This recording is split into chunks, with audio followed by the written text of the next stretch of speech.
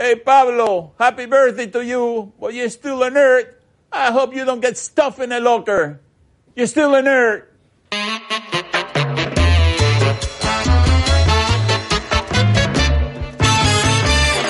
Thank you for joining us for the end of another highly questionable week. My father has been threatening us, saying he's got a surprise for us later in the show. We don't know what he's talking about. This is Izzy Gutierrez. What do you like on the show today, Iz? We're going to get to that tattooed Philly fan, are we not? I don't know. Dale, Papi.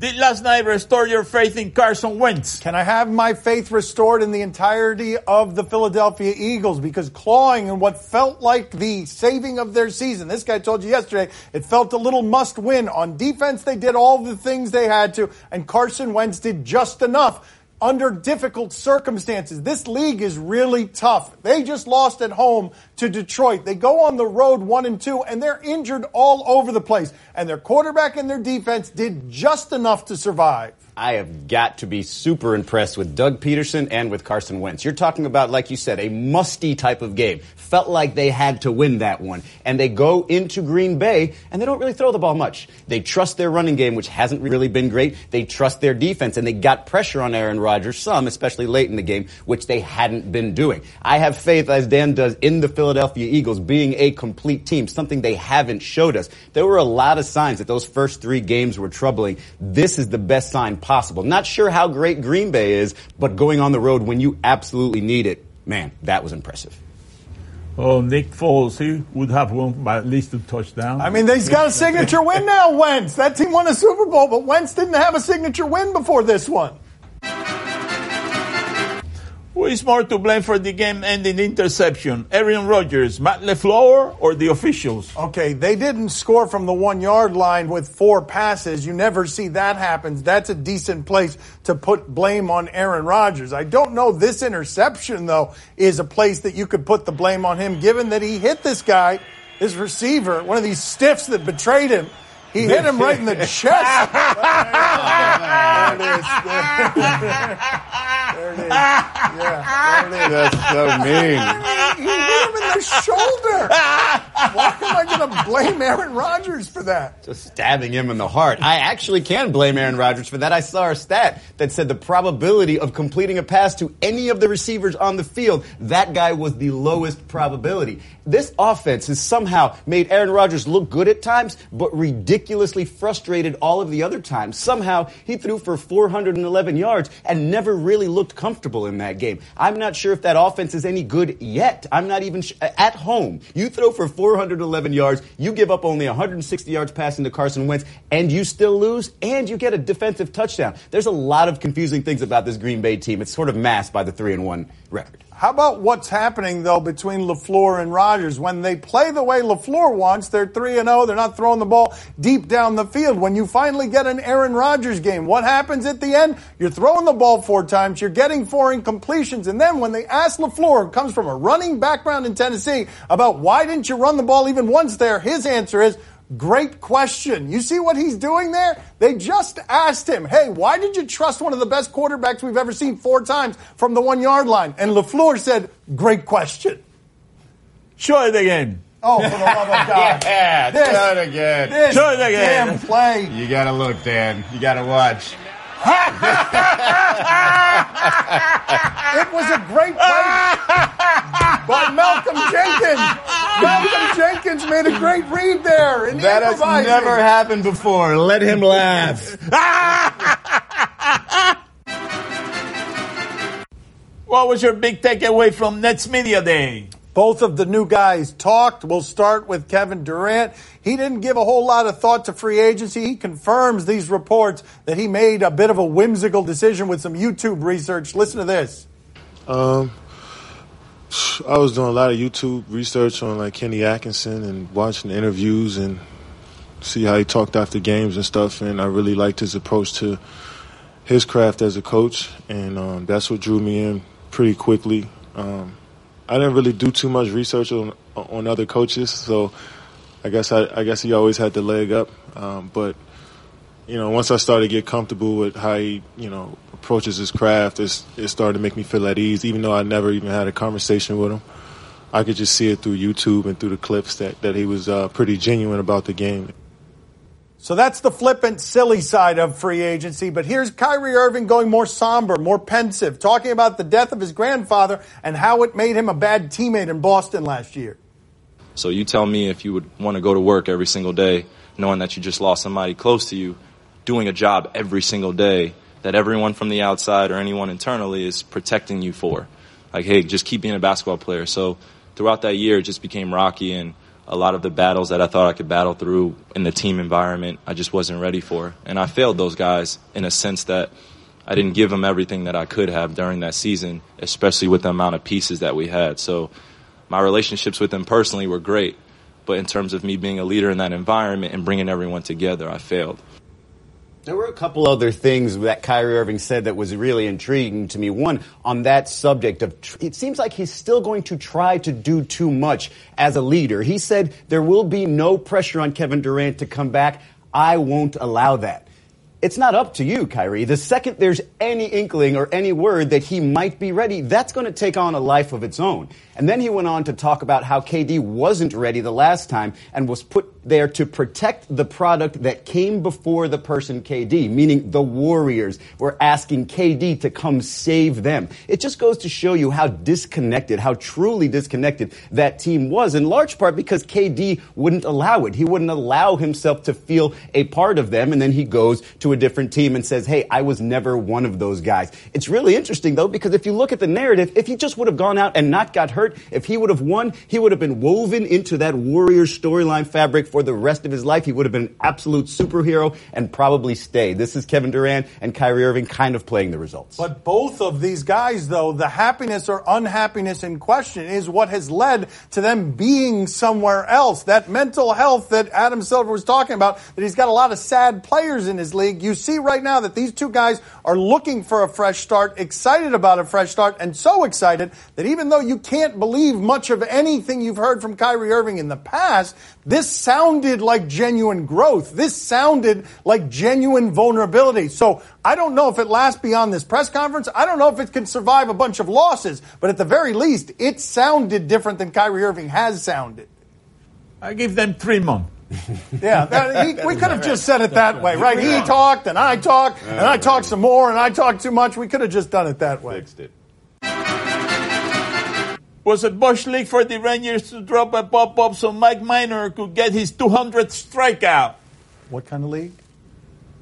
Bush League. Yes, Bush League is what we were going for. That's right. Mike Minor is a pitcher for the Rangers. This is a bogus game that doesn't mean anything to anyone, and he's the only person on earth who cares whether he gets to 200 strikeouts or not. So he's thrown 120 some odd pitches, and look at what happens here. You've got a pop-up, and he is shouting at his first baseman that he needs him to drop it. Just drop the ball so that I could get my 200 strikeout. And his manager said that he doesn't like baseball played that way, and that he would have taken him out after the next hitter if he hadn't struck out the next hitter, but didn't bother to punish either his first baseman or his pitcher after they had done that. I understand. What else is there to play for in that game? If those guys want to fool around with the results, it's basically a spring training game. This is such a baseball story because the Rangers believed that the Red Sox were actively working to get him to not reach that strikeout record by swinging at first pitches. They decided that that's what the Red Sox were doing, so that's why he said, hey, let's get them back and make sure we get that strikeout by dropping the pop foul. In what other sport do you actively try to get the opponent this way to not get a record? I mean, you had Brett Favre laying down to get the sack record for Michael Strahan there, so I just don't get it. It's such a baseball story. Is it Bush League? Well, it depends. Which one came first, the Red Sox actions or the Rangers actions? I say the Red Sox actions were pretty Bush League. Remember the season that you had 200 strikeout in the Little League? Don't you remember that? Here we go. Yeah, I did. What? Here we go. 200 strikeout, that's a hitter. Yeah, that's right. That's a hitter. You didn't see that coming, did you? See that coming. No. That's a long season. Coming up next on my son's TV show. And it's going to spray. This is so stupid. It's not going to come out. It's not going to come out. You idiot. You. Oh! My son's TV show is brought to you by Wendy's. Spicy nuggets here for a limited time at participating restaurants. Wendy's, we got you. Time to play the game that just wants to remind Dan that Aaron Rodgers lost last night. In your face, Dan. Do your question. That sounds like good parenting. You give us topics and events and we question them. In your face. Do you question LeBron new look? All right, LeBron is his name. My father is still calling him LeGroin, even though that injury healed a real long time ago. We showed you recently that his hair has improved rather suddenly. He was giving a lot of credit to his barber. What do we have here? Yeah, my hair growing like crazy right now, people. I'm telling you. You see that? Yeah, I see that. It's growing crazy. I told you I was going to have braids this year. Y'all think I was... Y'all thought I was... Z. Daddy going to have hair just like you, ain't it? You see, she getting her braids done already. Hey, I'm telling you, I'm next. Babe, you got me next? I need all this braided up. Babe. I need all that. Who do you think inspired me, Dan? I am going to have braids this season as well. I'm be calling you Bay to come braid my hair. Actually, that is the actual inspiration. By the end of 2020, I will have braids in my hair, Dan. Are you? You're I actually promise. going that. I promise. You're going for that. I wish that LeBron James would play a basketball game like that. That's not as funny as I would enjoy LeBron James actually. Is he allowed? Are you allowed to wear a wig and costumes according to the uniform rules? Hey, LeBron, be careful when you eat corn now. Oh, yeah. I didn't understand that, but yes, that could happen to you if you're eating corn. But off a drill. My father left part of it out. It's not just eating corn that will ever do that to you. It's eating corn on a machine that will tear your hair out. Do you question this mid-game snack? Mark Letestu plays for the Jets, Papi. He plays for the Jets in hockey, not in football. My father's a big fan of mid-game snacks. What do we have here in the mid-game snack section?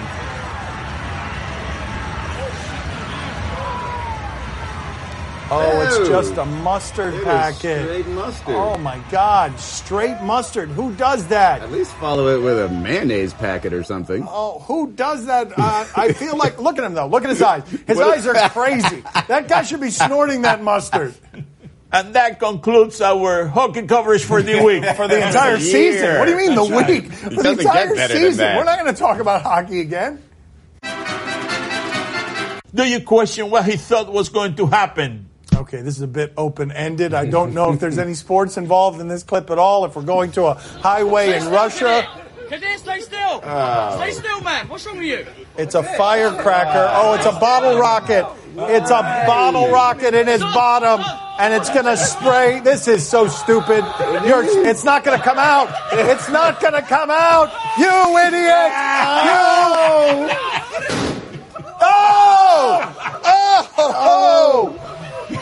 Oh! Everyone is laughing, and that feels horrible. Haven't we seen something like this before? I feel like we've seen it several times around here. If you watch this show, you wouldn't do this because we keep warning you. Hey. Oh my God! Oh, my God. Yes.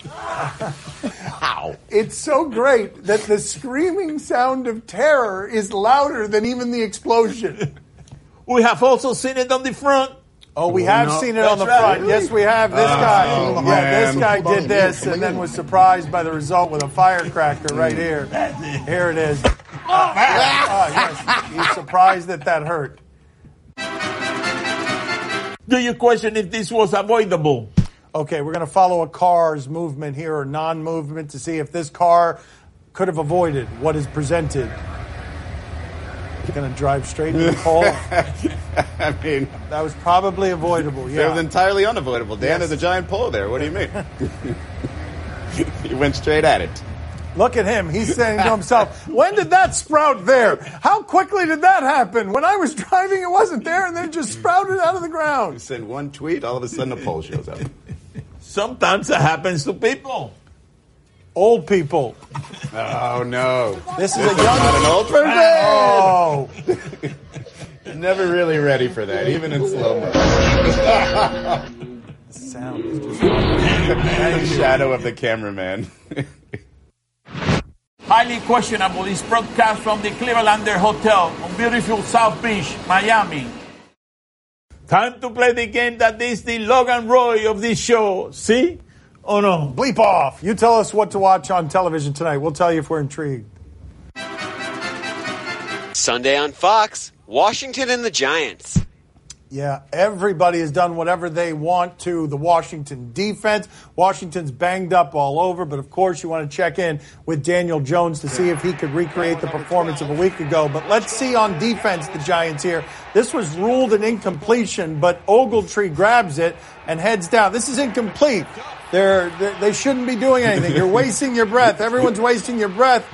And then, boom, there it is. He trips him. He didn't want to keep running. He was tired at that point. And he pulled his hamstring as an added bonus. Again, the ball was incomplete as soon as it left Jameis Winston's hand. As many of them are. Izzy, are you intrigued? It's possible Daniel Jones will never be more appealing than he is this week after that performance last week. No Saquon Barkley. Gonna watch the Washington team on the other side, and yet I still want to watch Danny Dimes. Papi, are you intrigued? Oh, see, I'm very intrigued. Listen, everybody got to watch Eli Manning. I think that he's going to put some stuff in the Gatorade that Daniel Jones is going to drink. I'm telling you. Do that. You don't know. That's right. That's right. He wants to get back out there. Watch that guy. You watch him. You watch that sneaky Manning. Saturday on the Big Ten Network, Rutgers and Michigan. Rutgers has been bad for a century. They were good 1 year with Greg Schiano using Tony Soprano, James Gandolfini to recruit players for him. Gandolfini's dead. Schiano's career is dead. But Rutgers football lives on this way. Even when the good stuff happens at Rutgers. And this is good against Boston College last week. Look at this. A big play. This is going to lead to a lot of enthusiasm from Rutgers. Let's celebrate this with our offensive linemen who punch us right in the face. Unbelievably hard. You idiot, we're Rutgers. Don't score touchdowns. That's not what we do here. Izzy, are you intrigued? As much as I am intrigued by the storyline of Jim Harbaugh possibly being on the hot seat and against the 1-2 Rutgers team, they could lose to anybody. I still don't want to put myself through it. Papi, are you intrigued? Oh, see, I'm very intrigued. I mean, Rutgers is for real. You see that run by that Rutgers play? I'm telling you, you haven't seen anything against Michigan yet. It's going to be an avalanche of runs like that. An avalanche of runs like that. One after the other. 1, 2, 3, 4, 5. Yeah. 6, Nope, 7. just 5, Dan. 5, just 5. Like me, when I had too many fajitas. An avalanche of runs. That's right. One after the other. Okay, that's enough. Probably why he has a TV in the back. That's actually a better symbol for Rutgers football, all things told. On Root Sports Northwest, Athletics and Mariners. The A's are good. The A's are playing meaningful baseball. But let's check in with a sad story in Seattle. You got to be careful about giving those power-armed big contracts. This is it for Felix Hernandez. He has been great for them for a long time, and then injuries busted up his body, and he deserves all of that ovation. He is sad. He is emotional. Played for one city and was a meteor that went across the sky there for a while. They cared enough to fill that place because he was pitching that game. They have an emotional attachment to him. Izzy, are you intrigued? I love that so much. There's no way that Felix could have felt the same joy that he's provided for fans for all those years. That's the closest thing. It was such a symbiotic relationship, obviously, between fans and the players, and that right there was all of it coming together at the end. It was just so emotional. It was hard not to watch that and absolutely love it. How about you, Gonzo? Are you intrigued? Oh, see, I'm very intrigued. His ERA this season is 6.5. ERA, 6.5. Okay, just in case you got lost in the syrupy emotion of tears, just a reminder from my father, there's a very good reason he's done. Tonight on NBC Sports, Philadelphia Marlins and Phillies. He said it with a lot of enthusiasm. This is ridiculous. Why would anybody watch this? But let's check in with a big Phillies fan who was at Lambeau Field last night watching the Eagles play. Oh, my God. Yes, there it is. Yes, ladies, there is some sensuality in that snout, possibly an apple and some lint as well. That is substantive. That is a substantive belly button that man has. It is a tattoo that is extreme. Izzy, are you intrigued? It is a substantive love for Philadelphia. That man has a carton of Arctic Splash iced tea from Wawa, which is super popular in Philadelphia, tattooed on his belly. That is some inside stuff. Nobody loves Philly like that guy does. Papi, are you intrigued? Oh, see, I'm very intrigued, but he's not the only one. Oh, no. I've been waiting for this for a long time. Yeah, he's not the only one. There you have it. Yeah. What is that? That's right. That's the chupacabra. It's not on his navel, though. No. It's just above his navel. Scary. That's right. Oh, very disturbing. When did you get that? That's all the time we have for today. Thank you for watching. Chupacabra. Chupacabra. Your mom loves it.